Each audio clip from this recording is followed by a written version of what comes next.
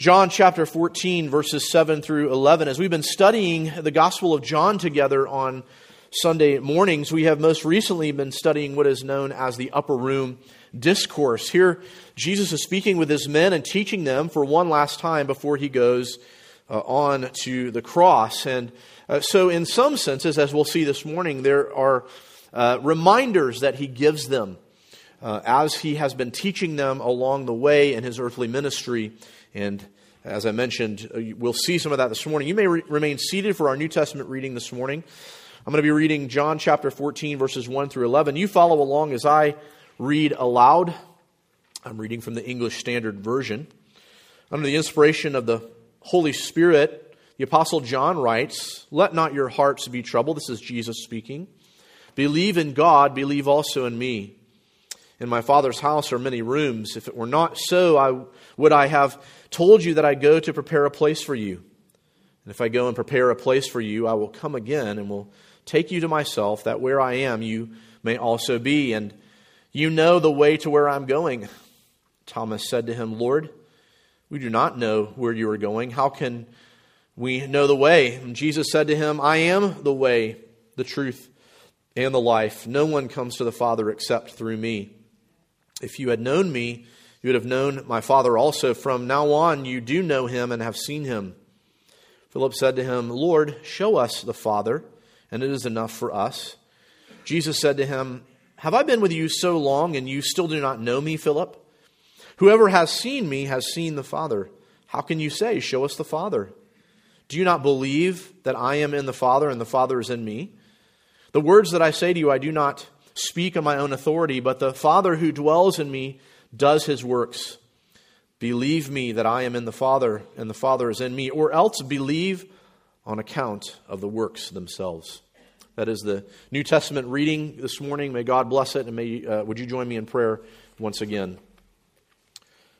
Lord, we believe that the words that are given for us in translation are inspired by your Holy Spirit in the original autographs, and therefore we have trustworthy translations to be able to read from and to study from, and we believe that your Holy Spirit can now attend to our time and illuminate our minds and our hearts to an understanding and an application of these truths. And Lord, as I always pray, we pray that that would happen this morning. And I pray as well for those who do not know you that are in our midst, that they would come to know you through the preaching of your word this morning. May your Spirit quicken their hearts, Lord, bring them from death to life, and may you grant them repentance and faith this morning.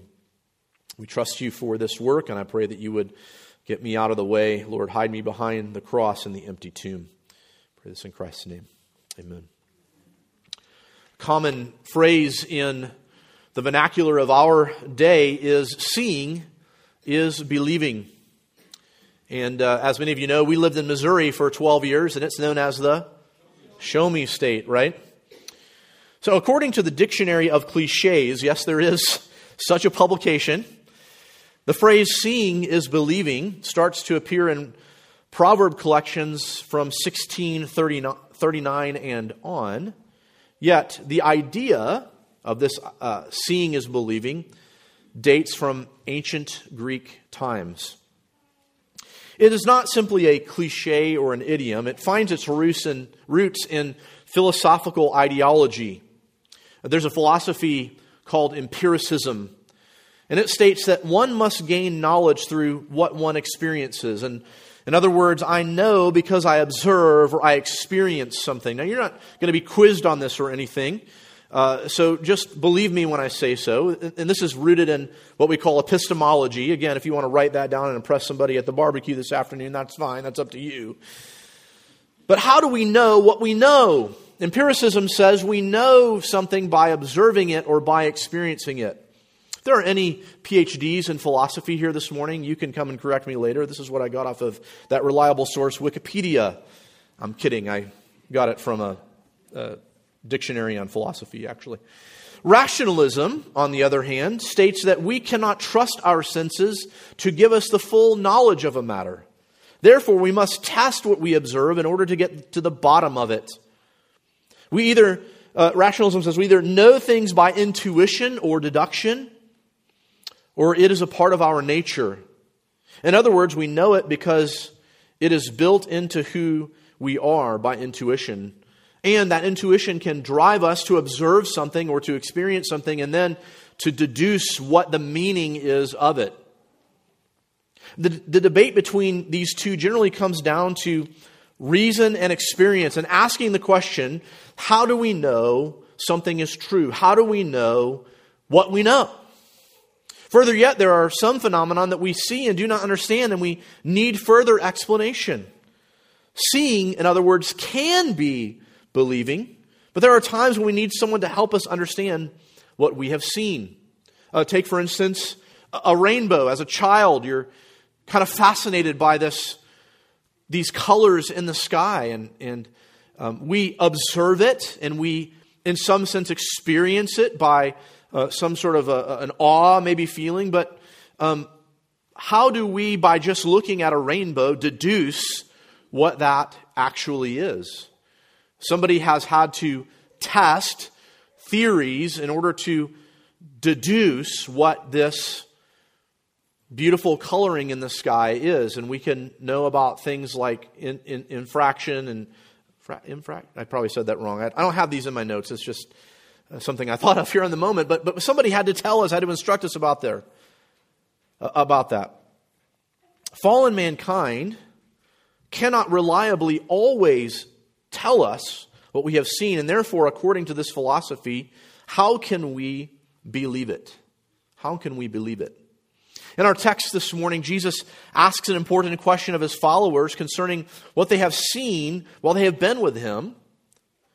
And through it, he is seeking to expand their knowledge and ground their belief in him.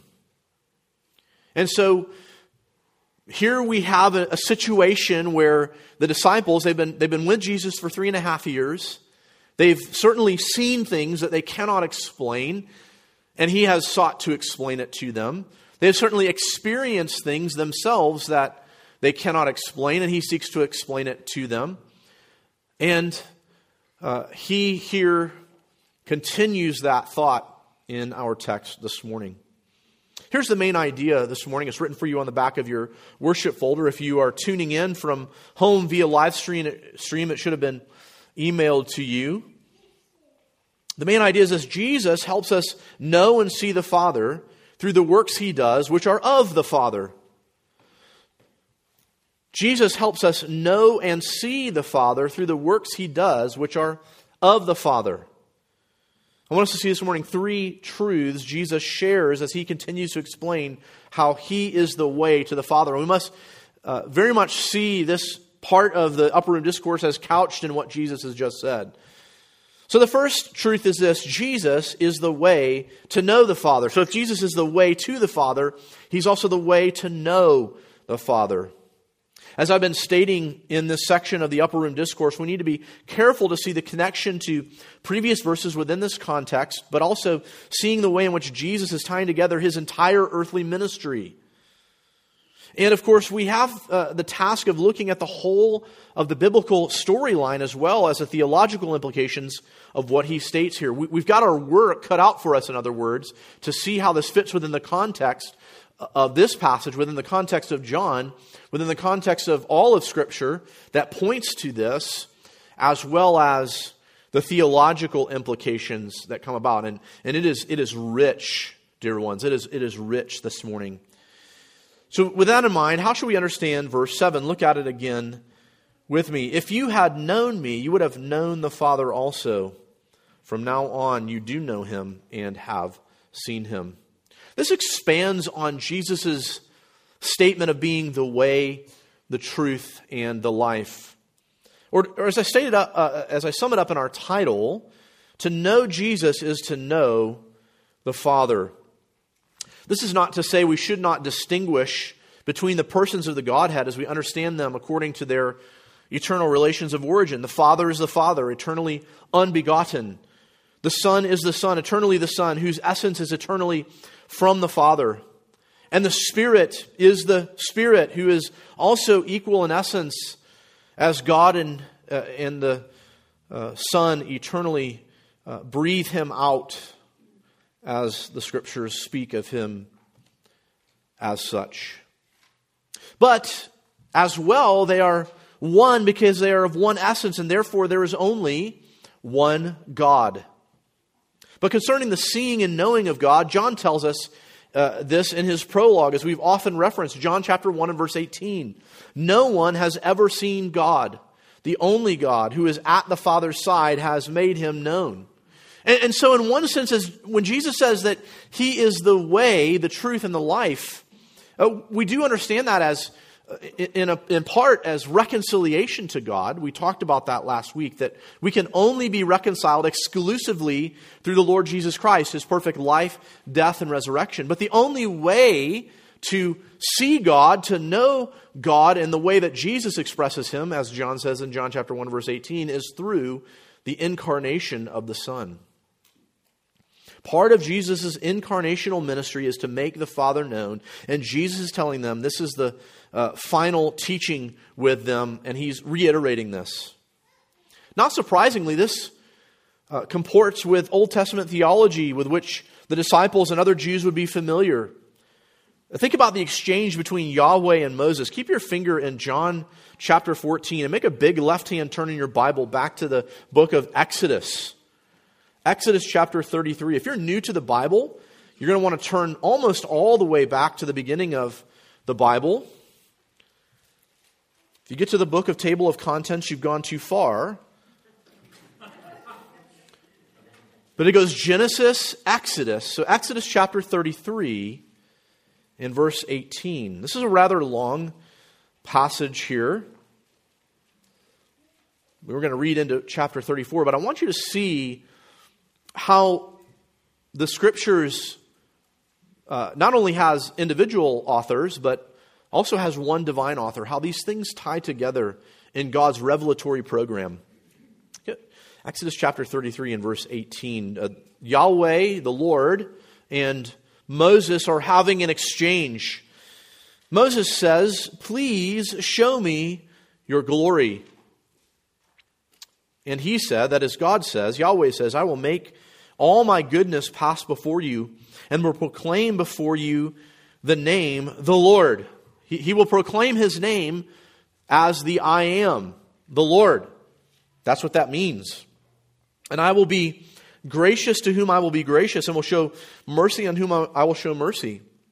It's interesting that in divine revelation, Paul picks up on this in Romans chapter 9 as God's way of saying it is his sovereign choice as to whom he will show mercy, as to whom he will show grace and compassion.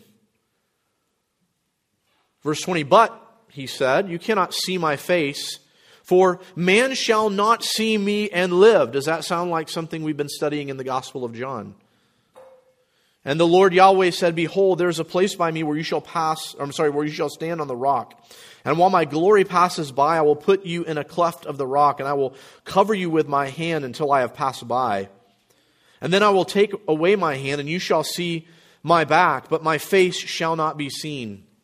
And the Lord Yahweh said to Moses, Cut for yourself 2 tables of stone like the first, and I will write on the tablets the words that were on the first tablets which you broke. Be ready by the morning, and come up in the morning to the Mount Sinai, and present yourself there to me on the top of the mountain. No one shall come up with you, and let no one be seen through all the mountain. Let no flocks or herds graze opposite that mountain." Can I just pause for a moment and explain why? Because the holiness of God will be so radiant that they would die. Verse 4, "So Moses cut 2 tablets of stone like the first, and he rose early in the morning and went up on the Mount Sinai, and as the Lord Yahweh had commanded him, and took in his hands the 2 tablets of stone. The Lord Yahweh descended in the cloud and stood with him there and proclaimed the name of the Lord Yahweh. The Lord passed before him and proclaimed." Now listen to this. Now, let me contrast this real quickly for you. Listen to this and then stop and then listen to me first. Okay. Think about this. Moses came down from the mountain, saw the people worshiping a false idol, the golden calf, and Moses is so frustrated and angry that he breaks the stone tablets. This is now the point at which God is going to reissue his law on the stone tablets a memorial to Israel of God's perfections, a memorial of God's covenant that if they were able to keep it perfectly, they would be able to live. But the point of which is you cannot keep it perfectly, thus you cannot live. So think of the emblematic idea of these stone tablets. And then think of the contrast of this. So Moses is going to the top of the mountain to have God rewrite the 10 Commandments, the Decalogue, on these stones. And yet before he does that, this is what happens. Verse 6, the Lord Yahweh passed before him and proclaimed. I love this. Let your hearts be rejoicing this morning as you hear this, saints.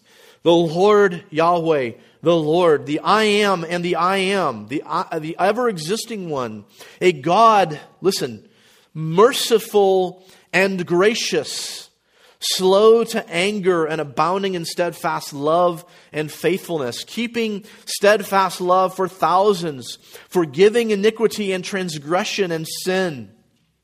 Let's pause there for a moment. What is Moses going to the top of the mount to do? To receive the law. To receive written down what is already written on man's hearts, according to Paul in Romans chapter 2. But an emblem that the children of Israel can look at and say, that is God's law. But who is this Yahweh God? Who is this ever-existing one? The Lord. The Lord. A God merciful and gracious, slow to anger and abounding in steadfast love and faithfulness, keeping steadfast love for thousands, forgiving iniquity and transgressions and sin. He begins with grace, mercy, and compassion. However, but who will by no means clear the guilty, visiting the iniquity of the fathers on the children and the children's children to the third and fourth generation. And Moses quickly bowed his head toward the earth and worshipped and said, if now I have found favor in your sight, O Lord Yahweh, please let the Lord go in the midst of us, for it is a stiff-necked people, and pardon our iniquity and our sin, and take us for your inheritance. Not far, you can turn back over to John chapter 14, not far into the progress of God's revelation, he tells Moses in Israel that he is doing works that display who he is. What are those works that display who he is? Well, he writes down his law so that both by natural revelation and by special revelation, man cannot deny the existence of God. Man cannot deny that they are in rebellion against God. But also, his works are of great compassion, mercy, and grace. And he forgives iniquity. But there must be a payment for the guilt of mankind. He is gracious and merciful and compassionate, but it is not without a payment. These works that God is doing culminate in the person of Jesus Christ. So as Jesus says here, he is the way, the truth, and the life, and none can come to the Father except through him. Why? Because everyone has iniquity that must be paid for. God is gracious and compassionate and merciful, and that culminates in the person of the Lord Jesus Christ. Jesus here is meeting with his men mere hours before he goes to do the most ultimate work in regard to compassion and mercy and grace. And he says to his men, I am the way. I am the way. He is the way to the Father, and he is the way to know the Father. In salvation history, the eternal Son, of whom all the Bible, when it speaks of God, speaks of him, is the personal revelation of the triune God in history. But why is Jesus saying this in light of what he has just said about being the way, the truth, and the life, and the exclusive way to the Father? I like what John Calvin says in his commentary. He says, quote, Jesus confirms that it is a foolish and pernicious curiosity when men, not satisfied with Jesus, attempt to go to God by indirect and crooked paths. They admit that there is nothing better than the knowledge of God, but when He is near them and speaks to them familiarly, they wander through their own speculations and seek above the clouds Him who they do not deign to acknowledge as present. In other words, what has the world, what have the Jewish leaders done so far? They've got God walking with them. Here is God in flesh and humanity sitting before them, and yet they do not grasp the reality of it. And even His own disciples do not grasp this at the time fully. If Jesus says He is the way, the truth, and the life, and no one comes to the Father except through Him, He is not saying this as someone who is outside of the Godhead, pointing to the reality of God like some sort of a road sign. But as He says this, He is also confirming that He is God. Do you get that? He's not just saying, hey, follow me because I can get you to God. No, He's saying, I am God, and I am the way to the Father, to be reconciled to the Father. And I, who sit before you, am God. I am the way not only to the Father, but to know the Father. This has massive theological implications, as we have seen and will continue to see. But at this moment in our study, what implications does this have for us? Well, if you are one who is if you are one who is not trusted in Christ, it is vital that you understand what Christ is saying here and why He says it. There is no time to play around with this information. Jesus is either who He says He is or He is not. And if He is not, as C.S. Lewis famously said, He is either a lunatic or a liar. So this morning, if you're here and you're not in Christ, you have to grapple with this truth that Jesus gives here, that He is God, that He is the way to be reconciled to the Father. And then as believers, the question for us is, are we finding satisfaction in God through His revelation in the Lord Jesus Christ? In some senses, we might want to ask, are we grateful for knowing the Lord as new covenant saints? Are we pointing people to the reality of who Jesus is and that He explains God to us? Jesus is not the road sign, but we are the road sign. We are pointing to the triune God and saying, you can only know God through the Lord Jesus Christ. The Old Testament saints believed in the coming Messiah and understood to some degree what it meant for God to come and dwell amongst them. And in reality, in the Gospel of John, Jesus' earthly ministry, here He is. Though, as is usual with the disciples, even those who are closest to Jesus, He needs to further explain this, as we see in our following point. Number 2, Jesus is the way to see the Father. Jesus, number 1, in our text this morning, is the way to know the Father. Number 2, Jesus is the way to see the Father. In light of what Jesus says, Philip speaks up and makes a request of Him. Look at verse 8 of chapter 14. Verse 8, Philip said to Him, Lord, show us the Father, and it is enough for us. Again, we're struck with the simplicity and honesty here. We should not look down at the disciples and their lack of understanding. We likely would be thinking the same thing or struggling with the same thing. It is, though, however, nonetheless a rebuke to what they have observed. Calvin again states, there is not one of their faults that is here described that may not be charged on us as well as on them. We profess to be earnest in seeking God, and when He presents Himself before our eyes, we are blind. End quote. It's interesting that this is the question, Philip. It kind of is mirrored today by skeptics in our generation. If God would just reveal Himself, I would believe in Him. Of course, Scripture talks of natural revelation and also special revelation of the Scriptures, as well as the ultimate revelation of Jesus, as the author of Hebrews speaks when he says, long ago, at many times and in many ways, God spoke to our fathers by the prophets, but in these last days He has spoken to us by His Son, whom He appointed the heir of all things, through whom He also created the world.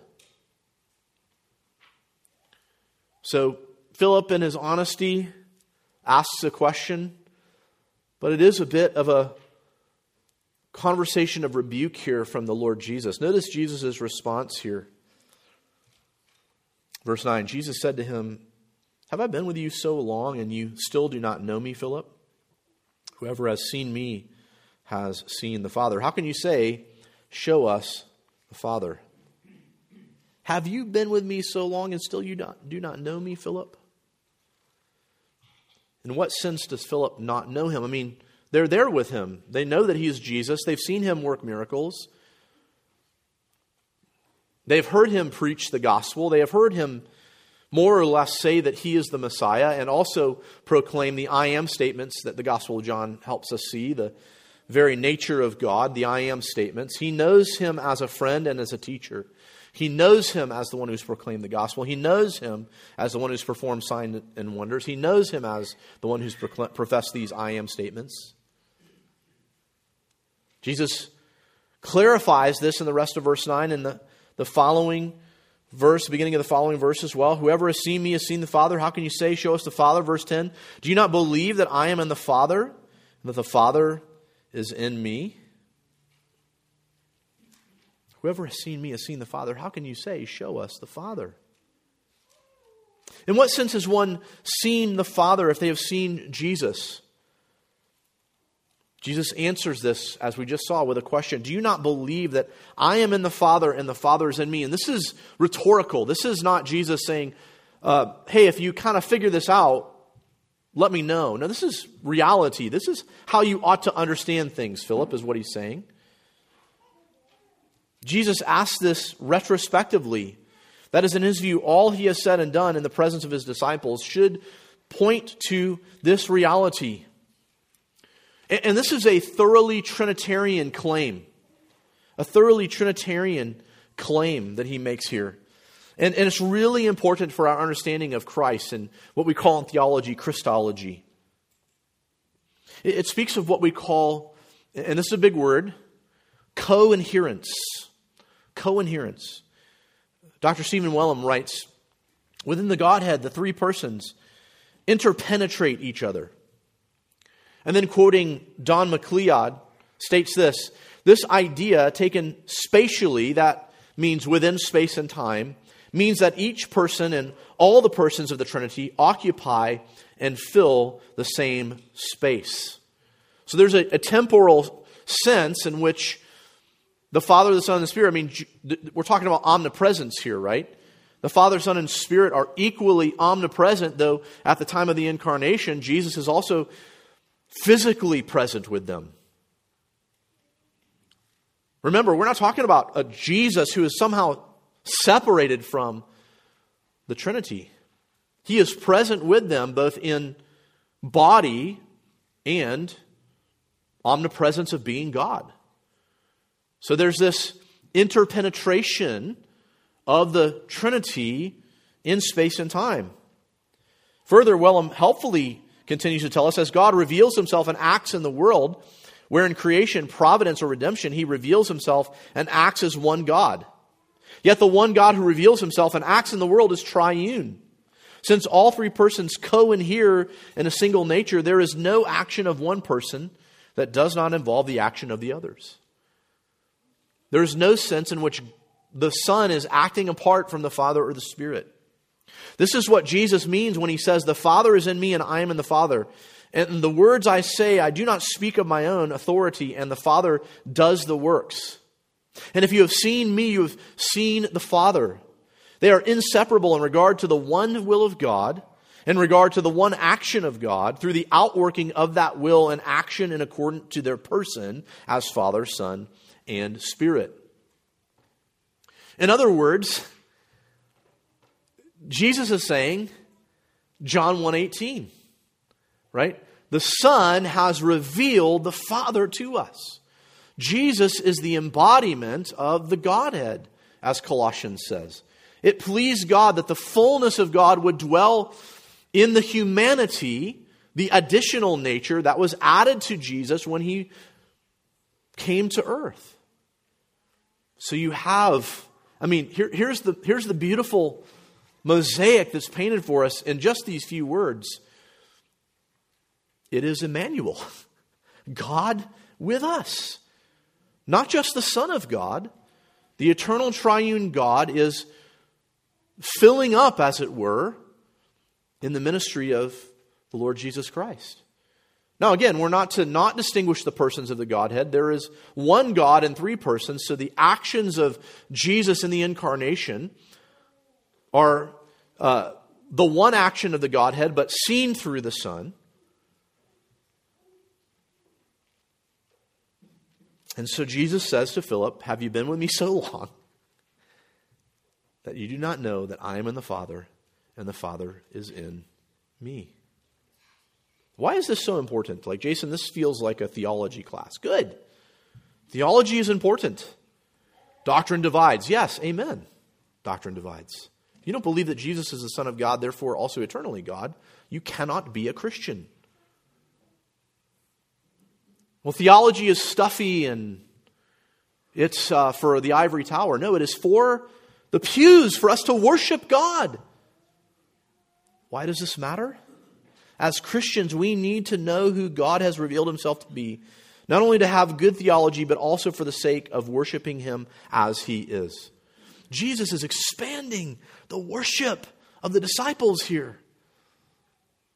And yes, we sit on the other side of that divine revelation. We know how the story ends, don't we? Of the book of Revelation. We know that God wins, but we also know that a day of judgment is coming, where the thoughts and intentions of men will be exposed, and those thoughts and intentions are false if they do not comport with what God's word says about who he is. Therefore, our knowledge of God is super important, not just for our justification. And I'm not saying that somebody needs to understand all these things in order to come to faith in Christ. But it is true nonetheless when they do come to faith in Christ. Therefore, as they grow in the grace and the knowledge of the Lord Jesus Christ, what does that mean? That they grow, yes, in understanding. But as our understanding expands, our worship also expands. Therefore, if you are not in Christ, the question here is one of utmost importance. Who is Jesus Christ? If you do not answer that in accord with who he has revealed himself to be, you cannot be a Christian. You must turn from your sins and trust in him as the way, the truth, and the life, who is the way to the Father, the way to know the Father, and the way to see the Father. Lastly, Jesus does the work of the Father. If he is the way to the Father, he is the way to know the Father and see the Father. We also understand that in Trinitarian understanding of who Jesus is, he does the works of the Father. Jesus solidifies his statement by once again explaining the reality of what he says and does as that which is from the Father. Look at it with me again, the latter part of verse 10. The words that I say to you, I do not speak on my own authority, but the Father who dwells in me does his works. Believe me that I am in the Father and the Father is in me. There's a reiteration of that rhetorical question. Or else believe on the account of the works themselves. This is an echo of earlier truths that Jesus has given to his disciples. Keep your finger in John 14 and turn back to John chapter 5.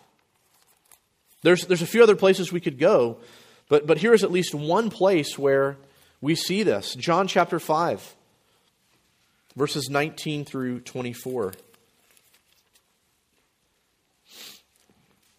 John chapter 5, verse 19. So Jesus said to them, truly, truly, I say to you, the Son can do nothing of his own accord, but only what he sees the Father doing. For whatever the Father does, that the Son does likewise. Let me pause for a moment and tell you, Jesus is not saying, I'm incapable of doing this.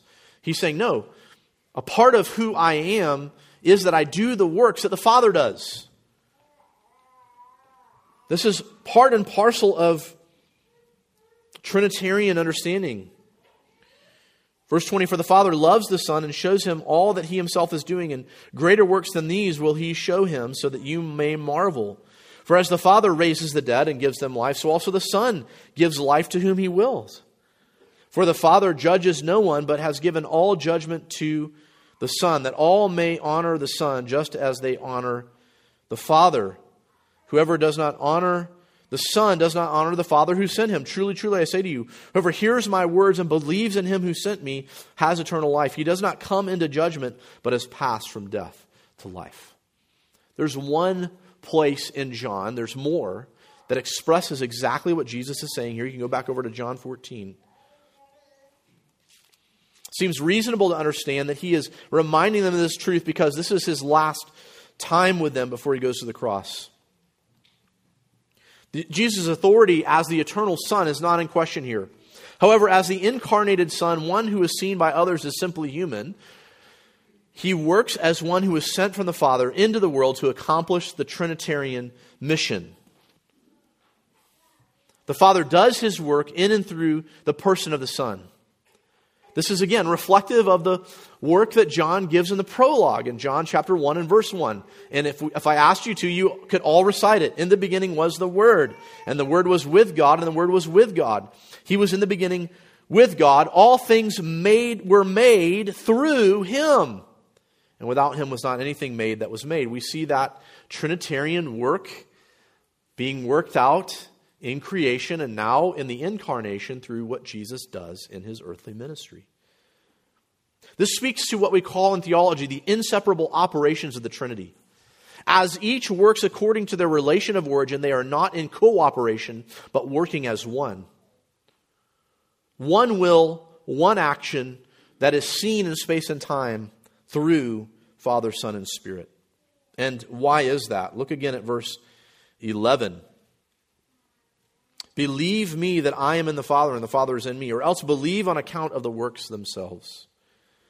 By the way, this is an imperative in the original language. This believe is not anything but a command. Believe this. Believe this. Believe this is what you ought to do. Believe what I say, and this is verified by what I do. Now listen.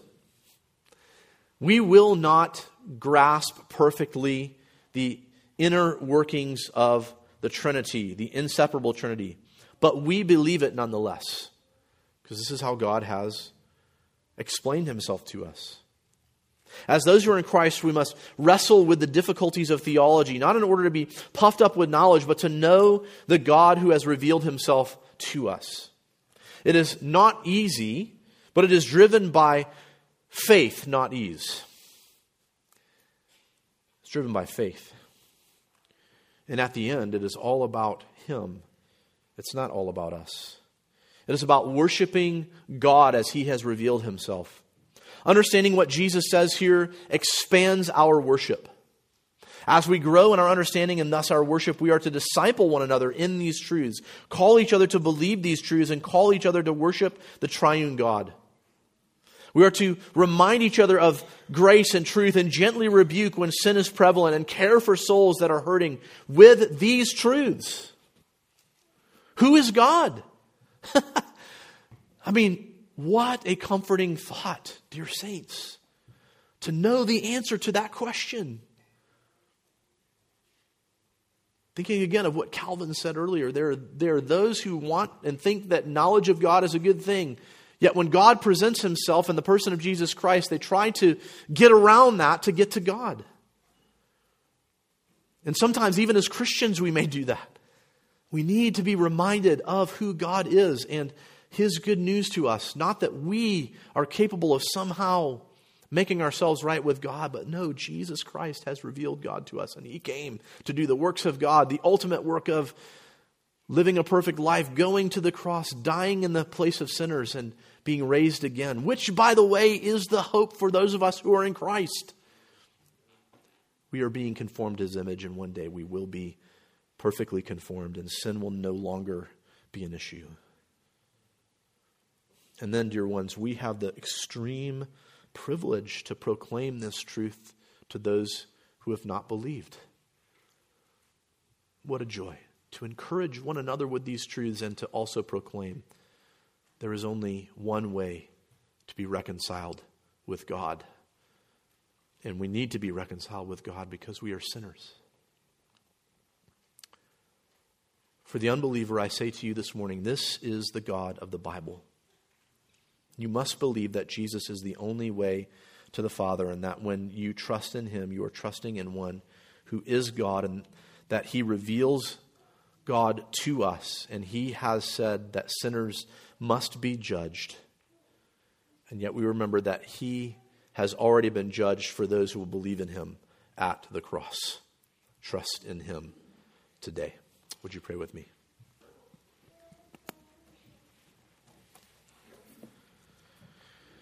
Lord, we come now and ask that you would do your work in our hearts. Lord, take away anything that I've said that would be a distraction. Only let us see you, Father, Son, and Spirit, as revealed in the person of Jesus Christ, as the one who has come and lived a perfect life and died the death that we deserved and was raised again, ascended on high as the only exclusive means to be reconciled. Lord, for those who do not know you, I pray that today would be the day of faith, that they would turn from their sin and trust in Christ alone.